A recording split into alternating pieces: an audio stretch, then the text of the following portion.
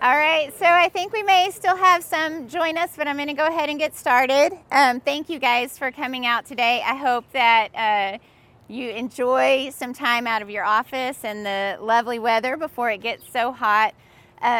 More than anything, my prayer for this time together today is that God just uses it to bless you where you are. So I'll give you the words that I have, but He'll meet you right where you are. And I hope that whatever you leave with today is a blessing to you, a benefit to you, it encourages you in your work, and that you leave here knowing that you're valued. So I'm going to start by telling a story. And as I go along, what I'm thinking about is community. But I'm going to start by telling a story that was a long, long time ago. So it was in the late 80s, and I was, of course, super young. But younger. And so we lived here in Lubbock. I was a kid, and we lived here in Lubbock. My parents were students at Sunset. So they were at Sunset School of Preaching. And so if you're familiar with Sunset School of Preaching, you know we were super poor because we were living on support. And so we were here in Lubbock. Parents were living on support. And one summer, they agreed with Sunset that our family and another family would represent Sunset School of Preaching in the Great Northwest Evangelism Forum up in Washington State. And I don't know exactly what town it was in. I can't remember. It was outside of Seattle, but we were poor again. So our way of making our way up there to represent the school was that we borrowed a pop-up trailer and we loaded it with everything that we would need for a couple of weeks. And we made this into a big family trip, not just us, but this other family too. So there's 4 kids, there's 4 adults, there's all of us traveling up to the Pacific Northwest to represent Sunset and making it a big family vacation because we had no money, right? So we had no money, so we've got all our food, all of our stuff in here. And I was old enough that I packed every bit of clothing that I owned because I was like pre-teenish and I would need all of my clothes for this 2-week adventure, I was sure. So everything I own is in the trailer along with everything we're going to need for this adventure. So we go all the way up, have a wonderful time, get all the way up to the forum. My parents do their work, they represent the school.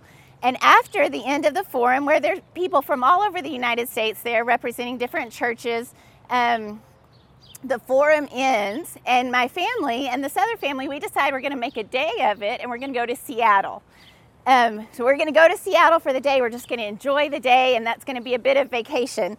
And we were all reminded of this summer because we just did a family trip. We went on a cruise, and we left out of Seattle.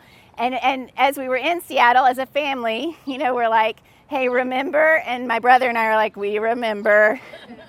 Because it turned out to be not a great day. We went down to the waterfront in Seattle. We have our trailer, again, with everything we own, everything that's going to get us back to Lubbock, Texas, with no money and 2 families and a plan of camping our way back. So we're on the waterfront. We park and we go into the aquarium. We have a wonderful day in Seattle. And we come out of the aquarium and we see our Suburban.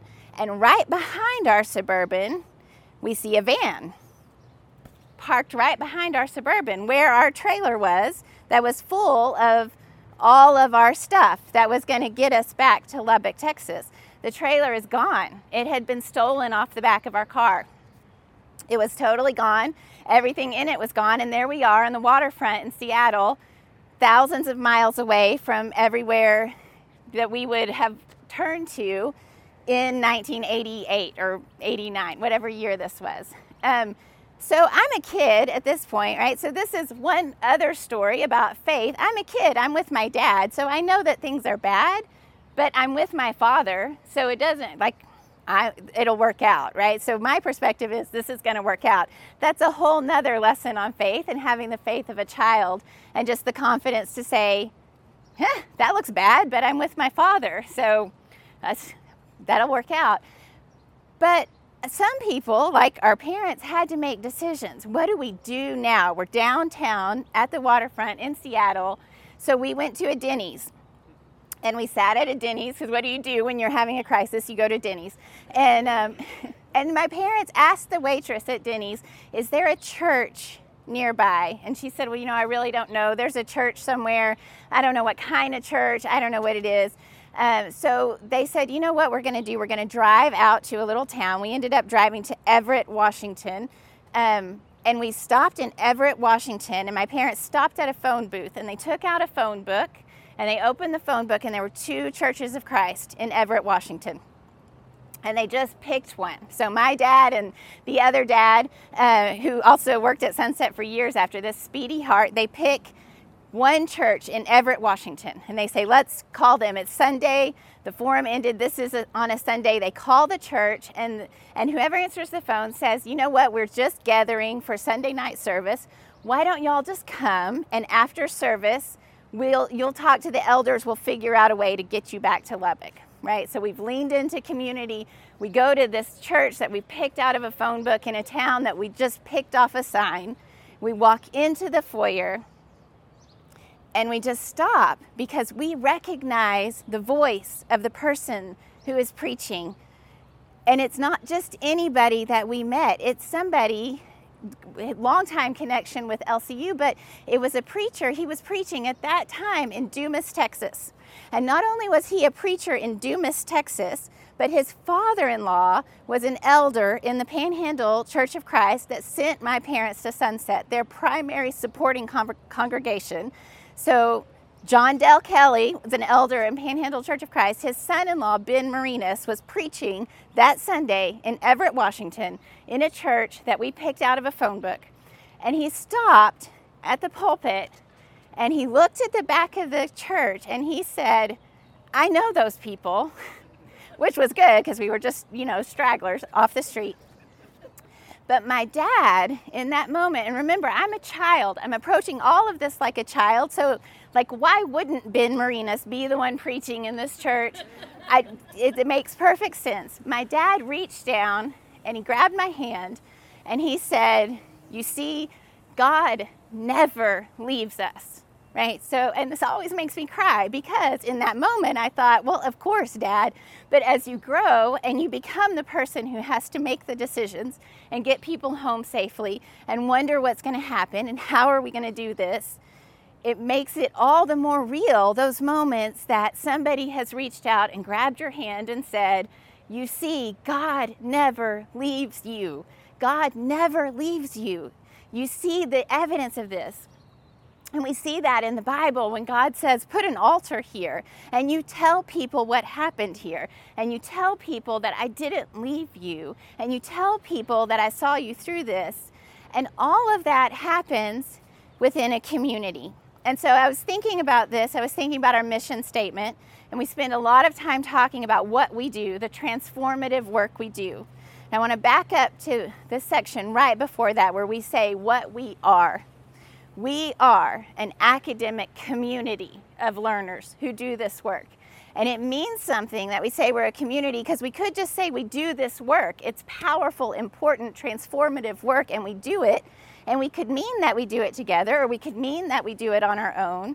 But we don't say that. We say that we are a community that does this work. So I thought, what does it mean to be a community? And I found this is from the Stanford Social Innovation Review. I found it online, but this is their definition, a totally secular definition of a community. It's about people. First and foremost, a community is not a place, it's not a building, it's not an organization. A community is a feeling and a set of relationships among people. People form and people maintain communities. They go on to say that neighborhoods, companies, schools, and even places of faith are a context and they're an environment for a community, but they're not the community. And we know this, right? Because we've all learned this in church. We are the church. The church is not the place. We are the church. We are the body. But then they say this, members of a community have a sense of trust, of belonging, of safety, and of caring for each other. They have an individual and a collective sense that they can, as a part of the community, as a part of this community, that they can influence the environment and they can influence the people around them. because of the community. They have a sense that they can make things happen because they're connected in this very real way. We get powerful things done through our connections. We know our work is better through our connections. But what I want to focus on today is the way we build each other up and the way we encourage each other and the way we remind each other that God's promises are true. And so in Ecclesiastes, and you guys know this, we read that two are better than one because they have a good return for their labor. If either one of them falls down, one can help the other up. But pity anyone who falls and has no one to help them up. And then he goes on to say, a cord of 3 strands is not easily broken. And, you know, for years I had on my desk, I had a little slip of paper. It was about the size of a business card. And all it said was, you were prayed for today. And I kept that on my desk because the moment that somebody handed that card to me, I was over in the CSS. We had had a transition. I was stepping into a new role. And I was sitting with myself alone, wondering, is this what God wants for me? Am I doing enough? Am I doing the right thing? Does this even matter? Is my work even valuable? Is this worth everything that we're putting into it? What does God want me to do? What's the plan? And I'm praying, God, just show me the way. And there's just sort of radio silence. And in that moment, one of our faculty members walks into my office and he doesn't know. He doesn't know what's going on in my head or in my heart, in my life. He has no idea what's going on. He just says, hey, listen, we're praying for people around campus, and I just wanted to let you know. He hands me the slip of paper and says that you were prayed for today. We're praying for you. He didn't know anything about what was going on. But because we were in community together, because we have that sense of belonging and safety and shared connection and shared experience, it meant so much to me to know that somebody's praying for me, somebody's believing for me right now that God's promises are true, even though they don't even know what I'm facing in my life. Somebody is believing for me that I'm seen and that I'm valued and that God knows me by name, even if I'm not feeling that right now in my life. And it just changed everything. And I kept it on my desk for years because even though he never knew what was in my heart in that moment, just getting that piece of paper changed my whole perspective. I was like, all right, like we're praying about it and we're going to be okay. So, you know, there's a lot in the New Testament about what it means to be a community. And I kept circling back to 1 Thessalonians, which is kind of a little bit of a morbid. 1 Thessalonians 5 starts with that whole section about you never know when the end is coming. It's like a thief in the night. We sort of read that like, you better be good. Santa's coming to town.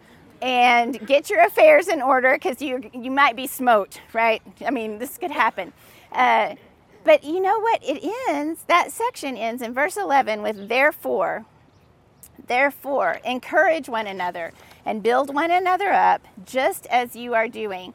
So all that stuff before, you don't know what's right around the corner. You don't know what could happen. You don't know what could happen, but you know God. You know that He's good. You know that He's faithful. You know that He's made a way for you. And because you don't know what's around the corner, and because you do know God, therefore, I took philosophy. This is a syllogistic argument. Therefore, encourage one another, build one another up, just as you are doing. And he goes on to say, now we ask you to acknowledge those who work hard among you, those who work hard with you, and those who care for you, and even those who admonish you. Like even those who come along and say, Yvonne, you're better than that. Hold them in the highest regard and love because of their work.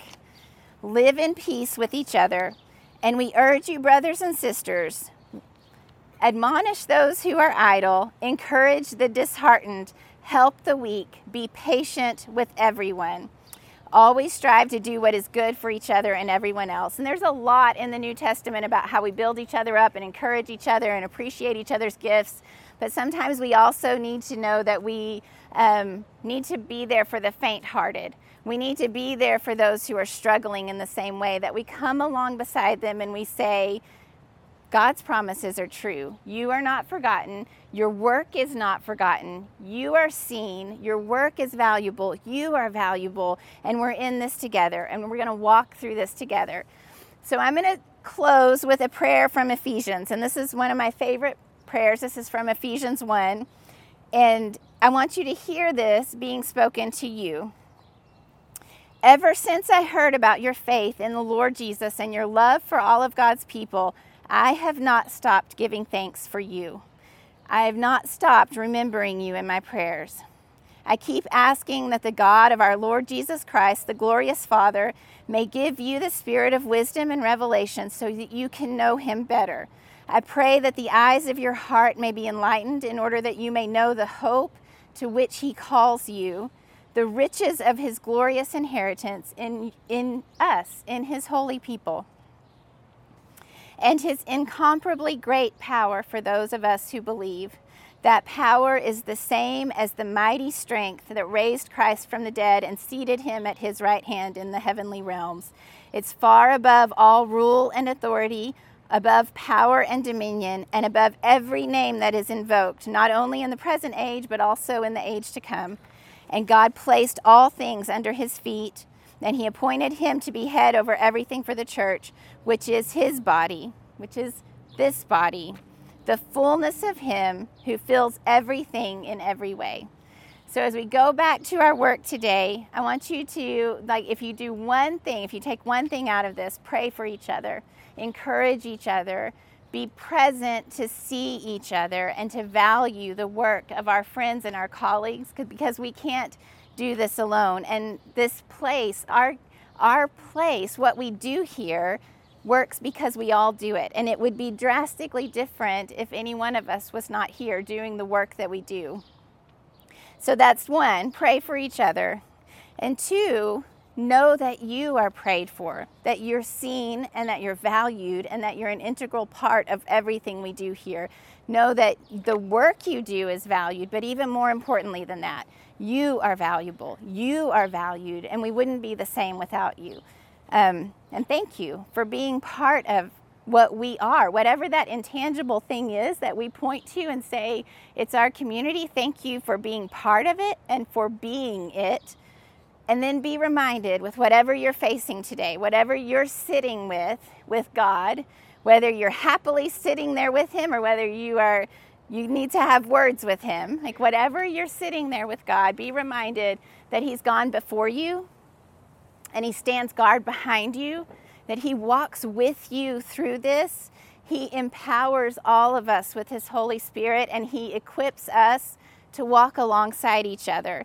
So thank you for doing that with me and with each other, and I hope that your day is blessed. Thanks for listening to LCU's podcast. For more content like this, go to lcu.edu.